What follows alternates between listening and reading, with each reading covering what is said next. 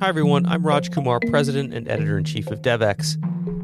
This week we'll be breaking down the big headlines in global development and bringing in some top experts to help us do it. If you want to follow along with the stories we're talking about, check out devx.com and subscribe to our daily newsletter, The Newswire. There's a link in the description. Follow us along on Twitter and you can see many of the stories we're talking about today, and we'd love to hear what you think. This is This Week in Global Development.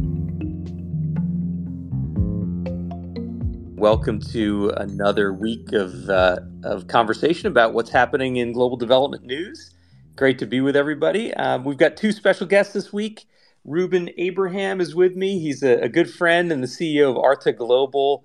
A lot of DevX readers certainly know you, Ruben, by reputation, if not personally, for the work you do at Artha Global and for your longtime work in think tank efforts studying the effect of development finance, international development finance flows, and all things global development. It's great to have you here. Hi, Ruben. Thanks, Raj. Good to be here. And we've also got Nasra Ismail with us. Hey, Nasra, welcome back to another episode. Hi, Raj. Always good to be back with the DevX team. And Nasra is a humanitarian expert. You've worked across bilateral aid agencies and NGOs, and it's great to have you again this week as we tackle what has been another busy week of news in the global development landscape. Maybe we could just start, Ruben, with you, because I want to tap into your expertise on international finance, development finance. We had this big summit this week in Paris that President Emmanuel Macron put on, and DevX, our own Vince Chadwick, was there covering it. And it was a moment to take stock of the international financial system, to look at the World Bank and the other multilateral development banks. Did you pay some attention to this? What do you think comes out of the Paris Forum? Yeah, Raj, unfortunately, I've been traveling, so I wasn't clued into this. But, in my travels, which has been primarily to Asia, there's obviously a lot of questions being asked around the structure of the international system and the consistent theme that you hear, certainly in Asia, is when people say the rules-based world, whose rules? And I think that question of whose rules, which has been taken to be, broadly speaking, understood in the past, I think is going to be hotly contested in the future. So I think that whose rules question actually has ramifications for the entire sort of international architecture, so to speak. Yeah, and one of the themes, the context shifts I think that's happening right now is, we're in a different economic world order, let's say, right? Interest rates are way up from where they were a year ago in the rich world, but that's, impacted developing countries as well. And we had a story this week from Shabtai Gold talking about how this new reality of potentially slower growth, of higher interest rates, could mean that efforts like financial inclusion that have seen so much progress in the last decade kind of come off, and that we see some slowing progress. And this is something I know you work a lot on and know a lot about, being based in India, where we have one of the world's largest digital ID infrastructure, and now maybe it's the world's largest financial inclusion infrastructure too.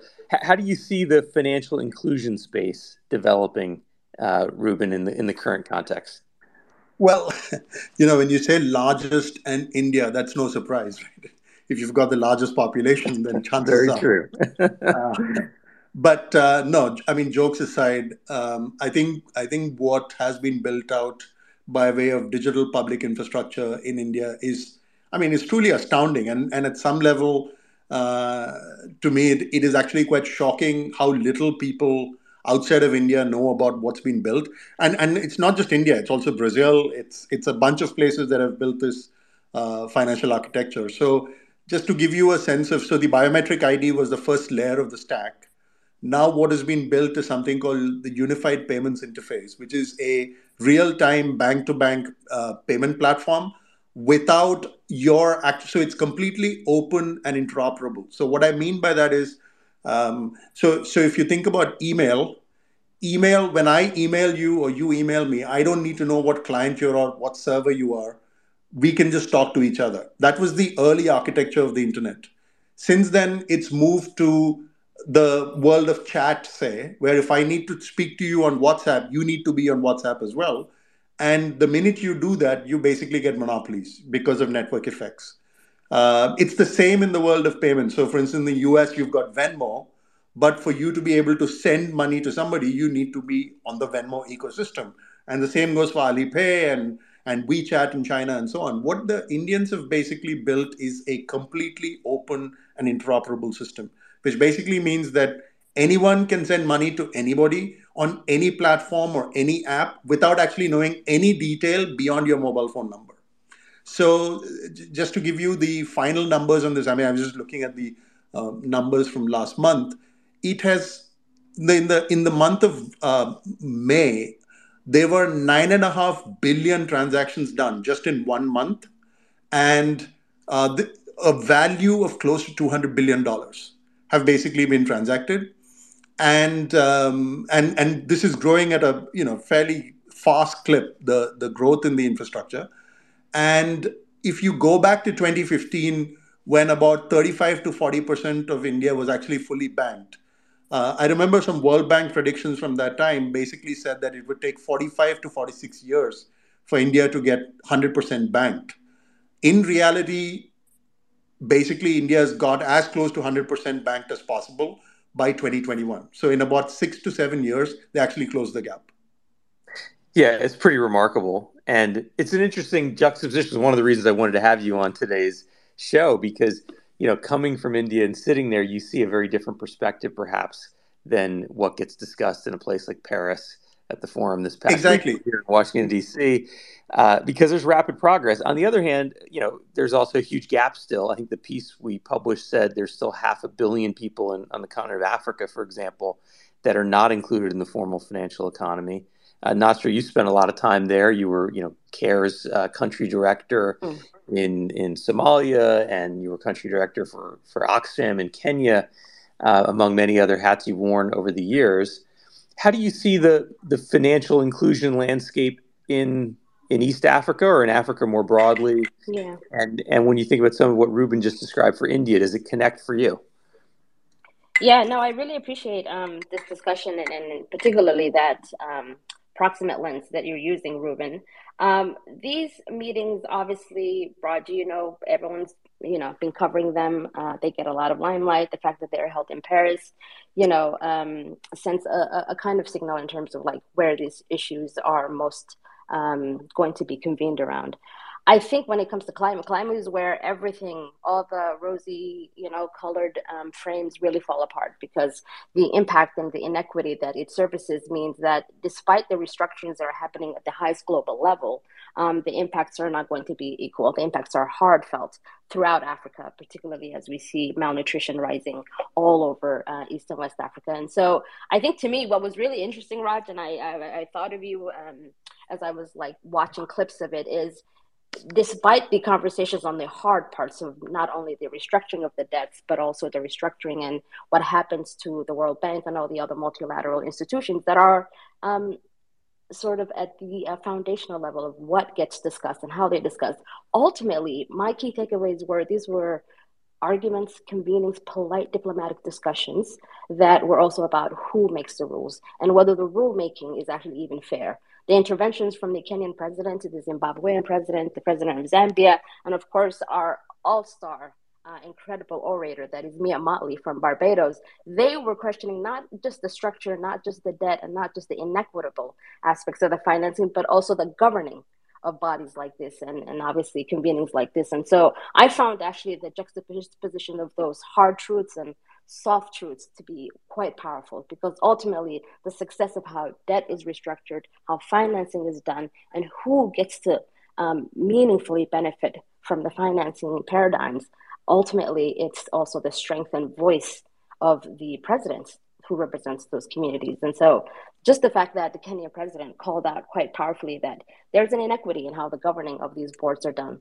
especially when Ajay, is in the room as as he's on his first few months of being the head of the World Bank. I thought that was significant, and I think that those conversations are going to be remembered for a very long time. We haven't seen these kinds of interventions, at least for my time, where African governments are saying we don't want to just be here just to ask for money.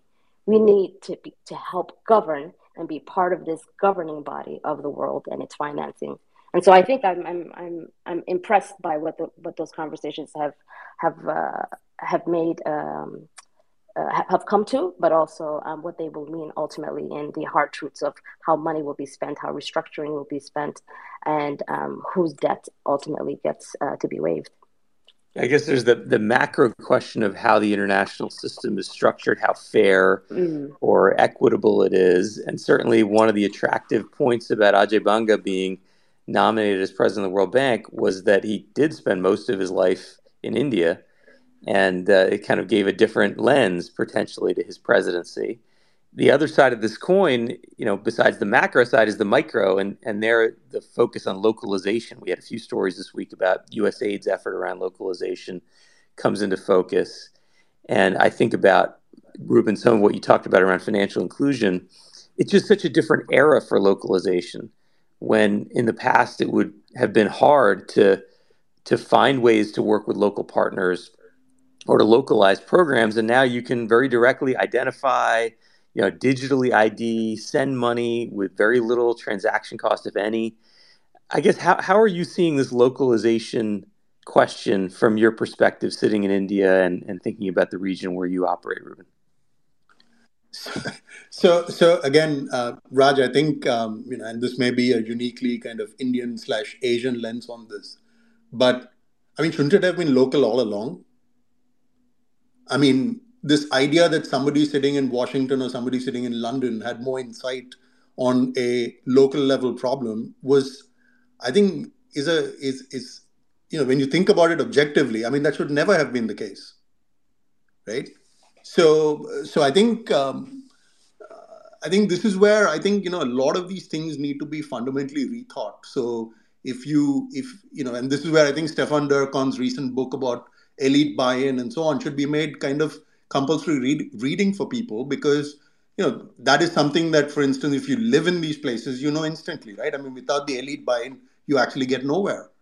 So I think localization is something that should always have been a priority, and if the reason to not have localization is because you believe that there are capacity and capability gaps, then the effort should have been to actually build those capacity, capability, institutional governance capacity locally.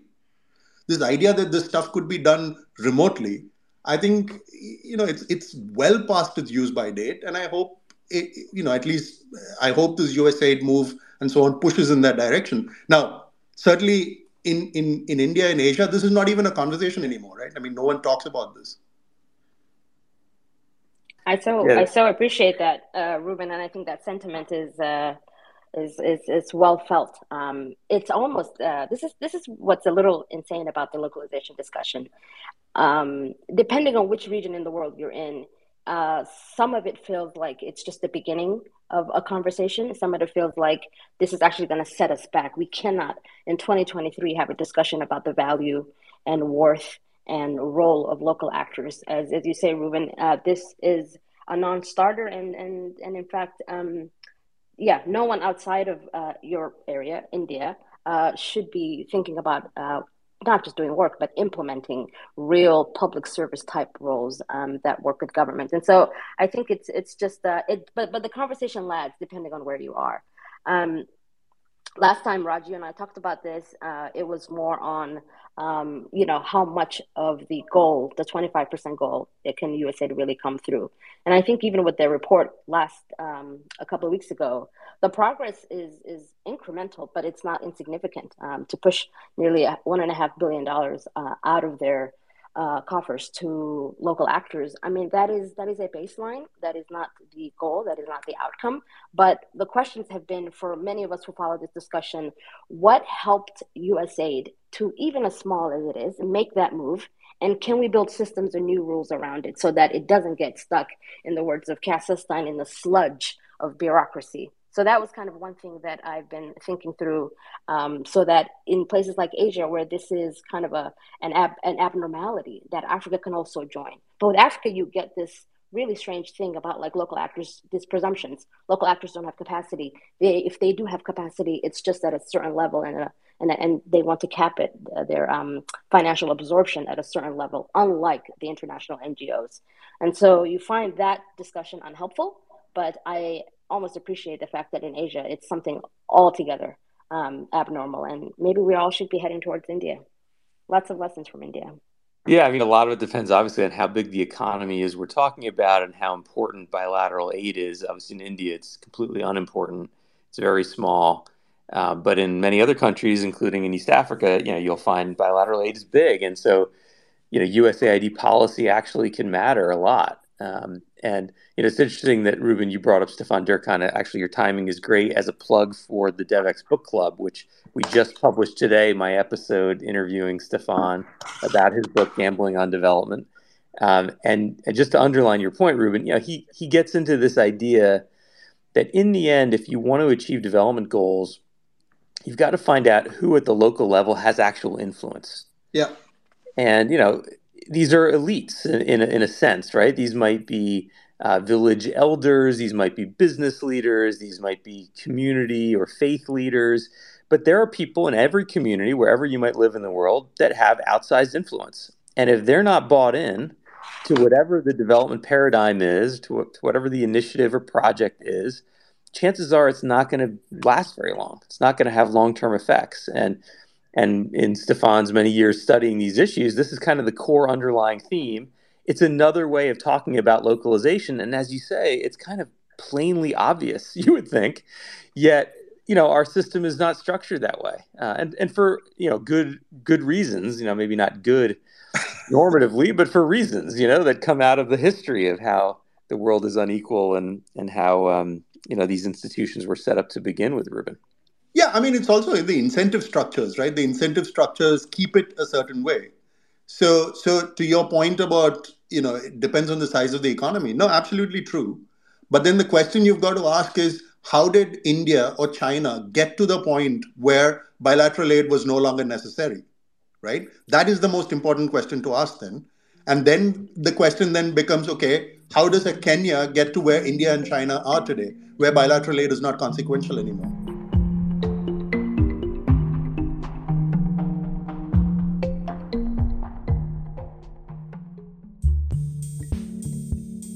Are you interested in the intersection of business and social impact? Do you want to know how corporate sustainability, ESG, impact investing, and more can contribute to development finance?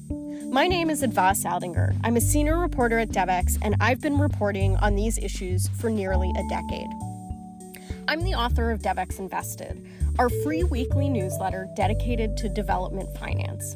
Every Tuesday, we explore how companies, investors, and market mechanisms are reshaping the world of development finance.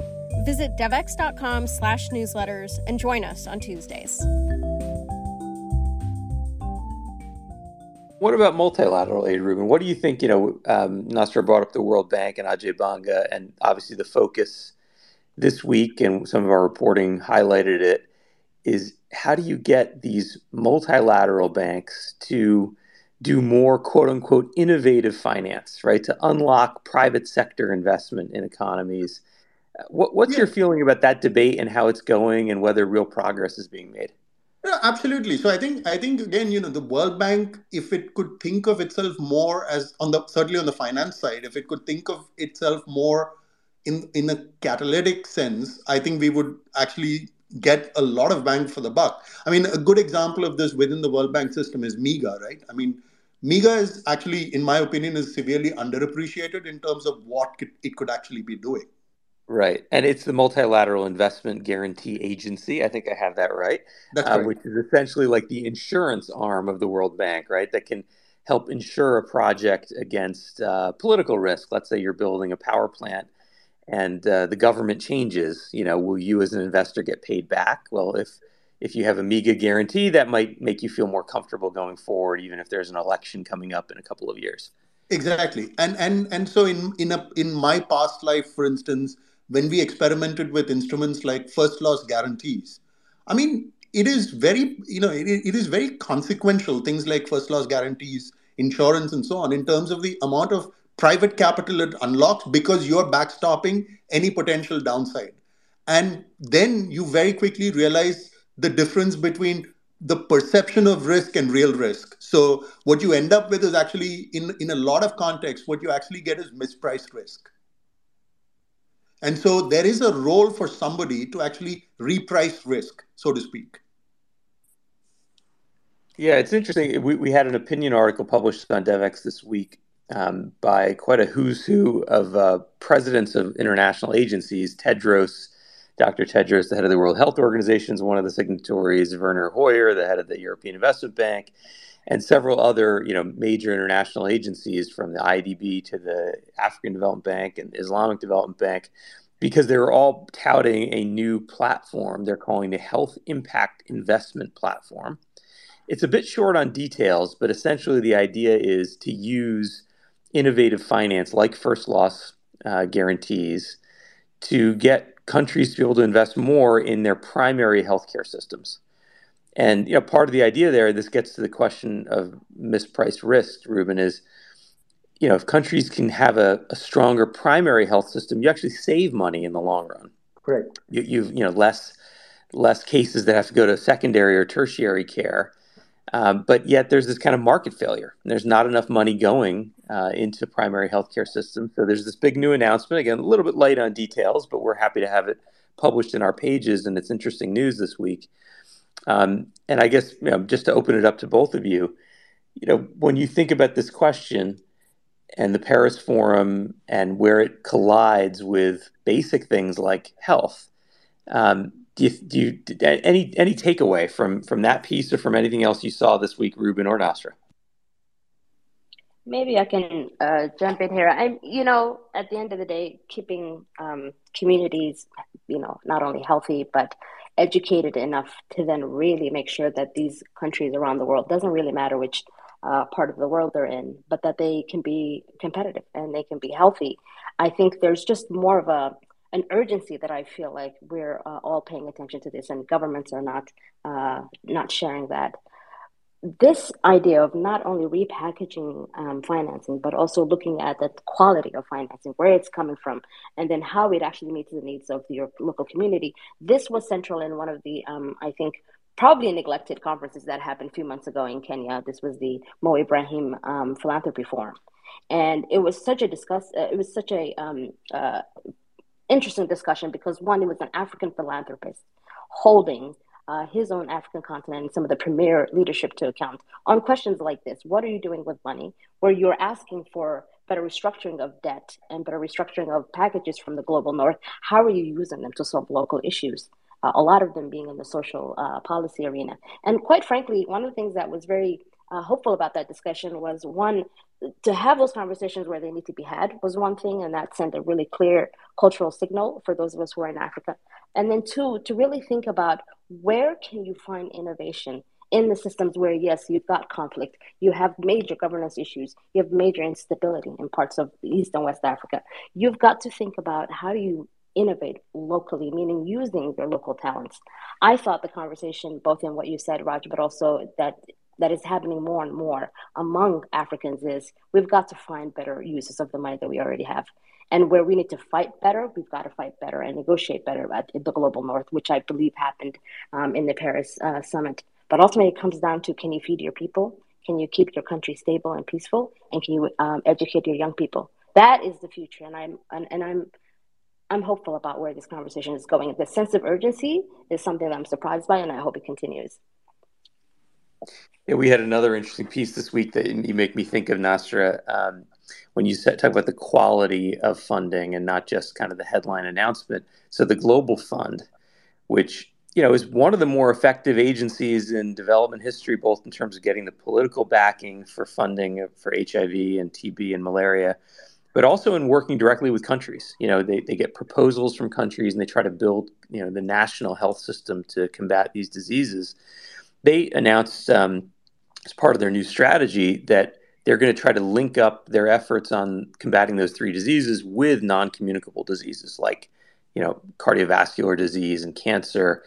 And it's an interesting idea because you first might think, well, are they losing sight of their mission and their focus? But actually, they're taking an agency that's pretty effective, and they're saying, ultimately, if you look at what's happening to people living with HIV or with TB, the big story is comorbidity. People are getting multiple issues at once, multiple health issues that are connected. And so they have to address them.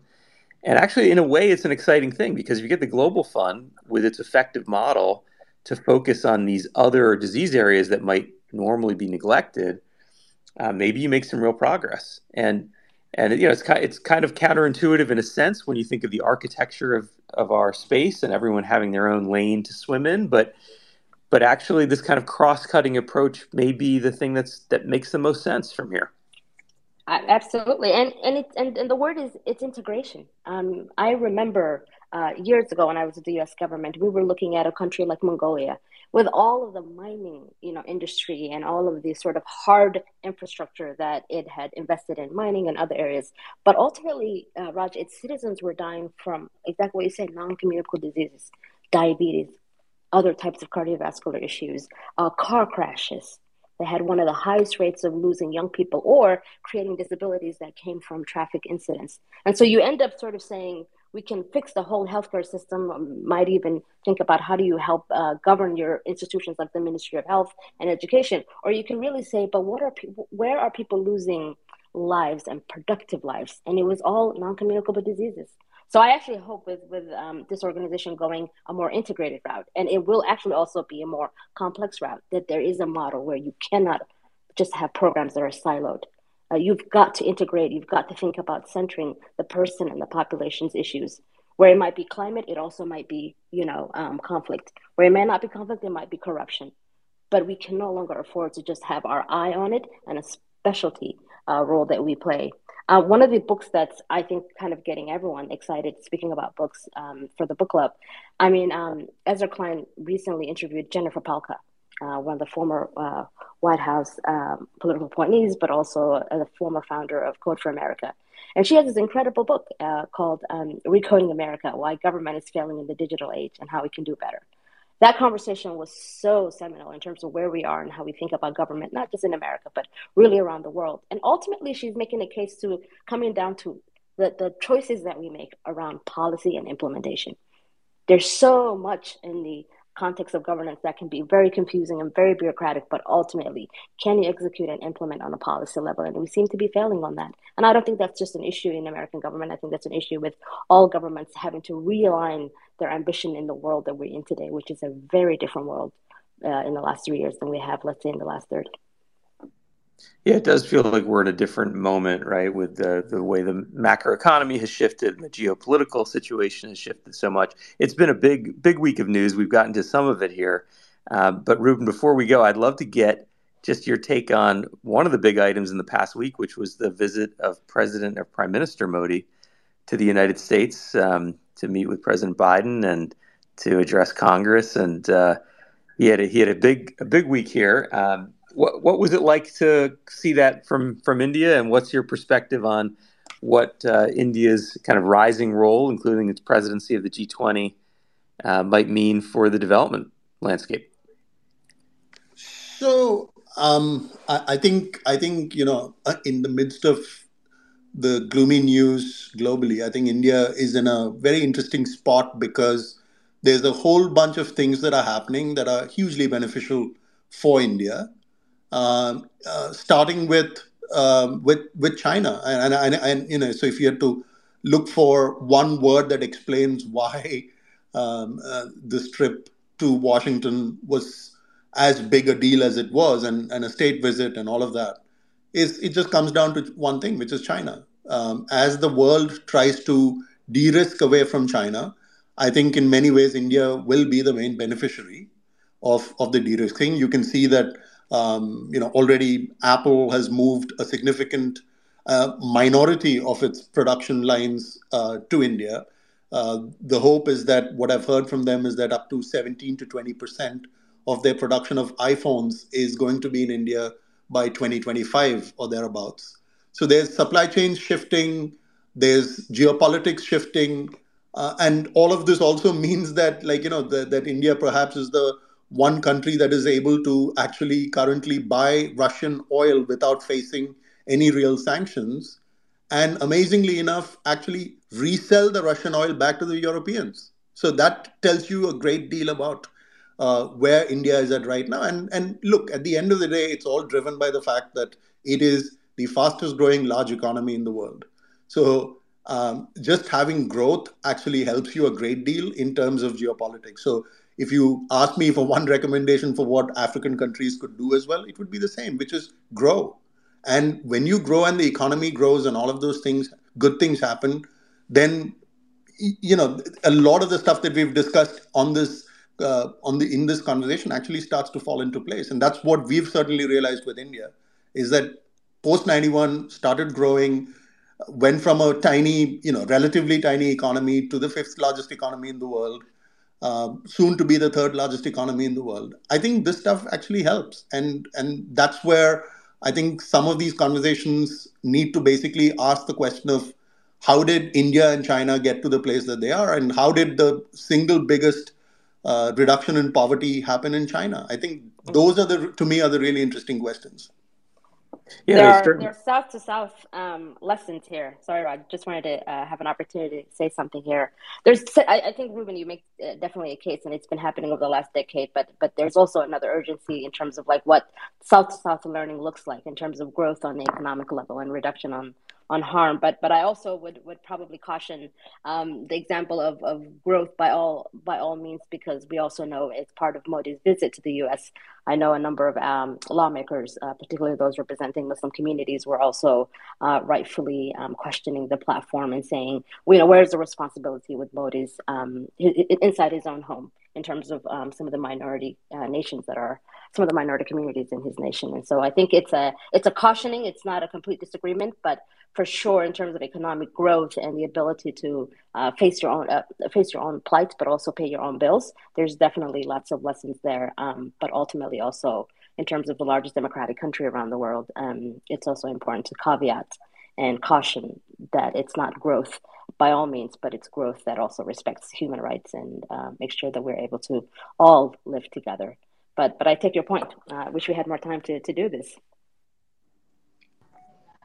Yeah, I would just a couple of quick thoughts as we close up here. You mentioned, Ruben, de-risking with China, and you're right on the language that the Biden administration is using. They're talking about de-risking as opposed to decoupling. They're trying to create this middle ground, and you're right. India is certainly finding itself as kind of the indispensable country. Everyone needs to have a relationship, including, as you say, both Russia and Europe, which is a very unusual place for India to find itself in. And it does beg the question, can this growth engine in India, and that you see in other countries too that have a similar demographic dividend? I think the median age in India is 26 years old, I think, something like that. 28. 28.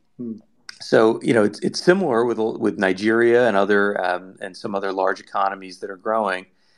And the question is this new era we're in of higher interest rates, potentially slower global growth, a transition to a green economy, will countries like India be able to use this as an opportunity to both grow and, as Nasser says, develop? So it's a big macro story. We've touched on it a little bit in our discussion today and in some of our coverage this week, but it's been great to have a chance to chat with the two of you. Thank you for joining us, and thanks everyone for listening in for This Week in Global Development. Wonderful. Thanks, Raj. Thanks, Ruben. This has been This Week in Global Development. If you enjoyed this episode, don't forget to subscribe using the link in the description.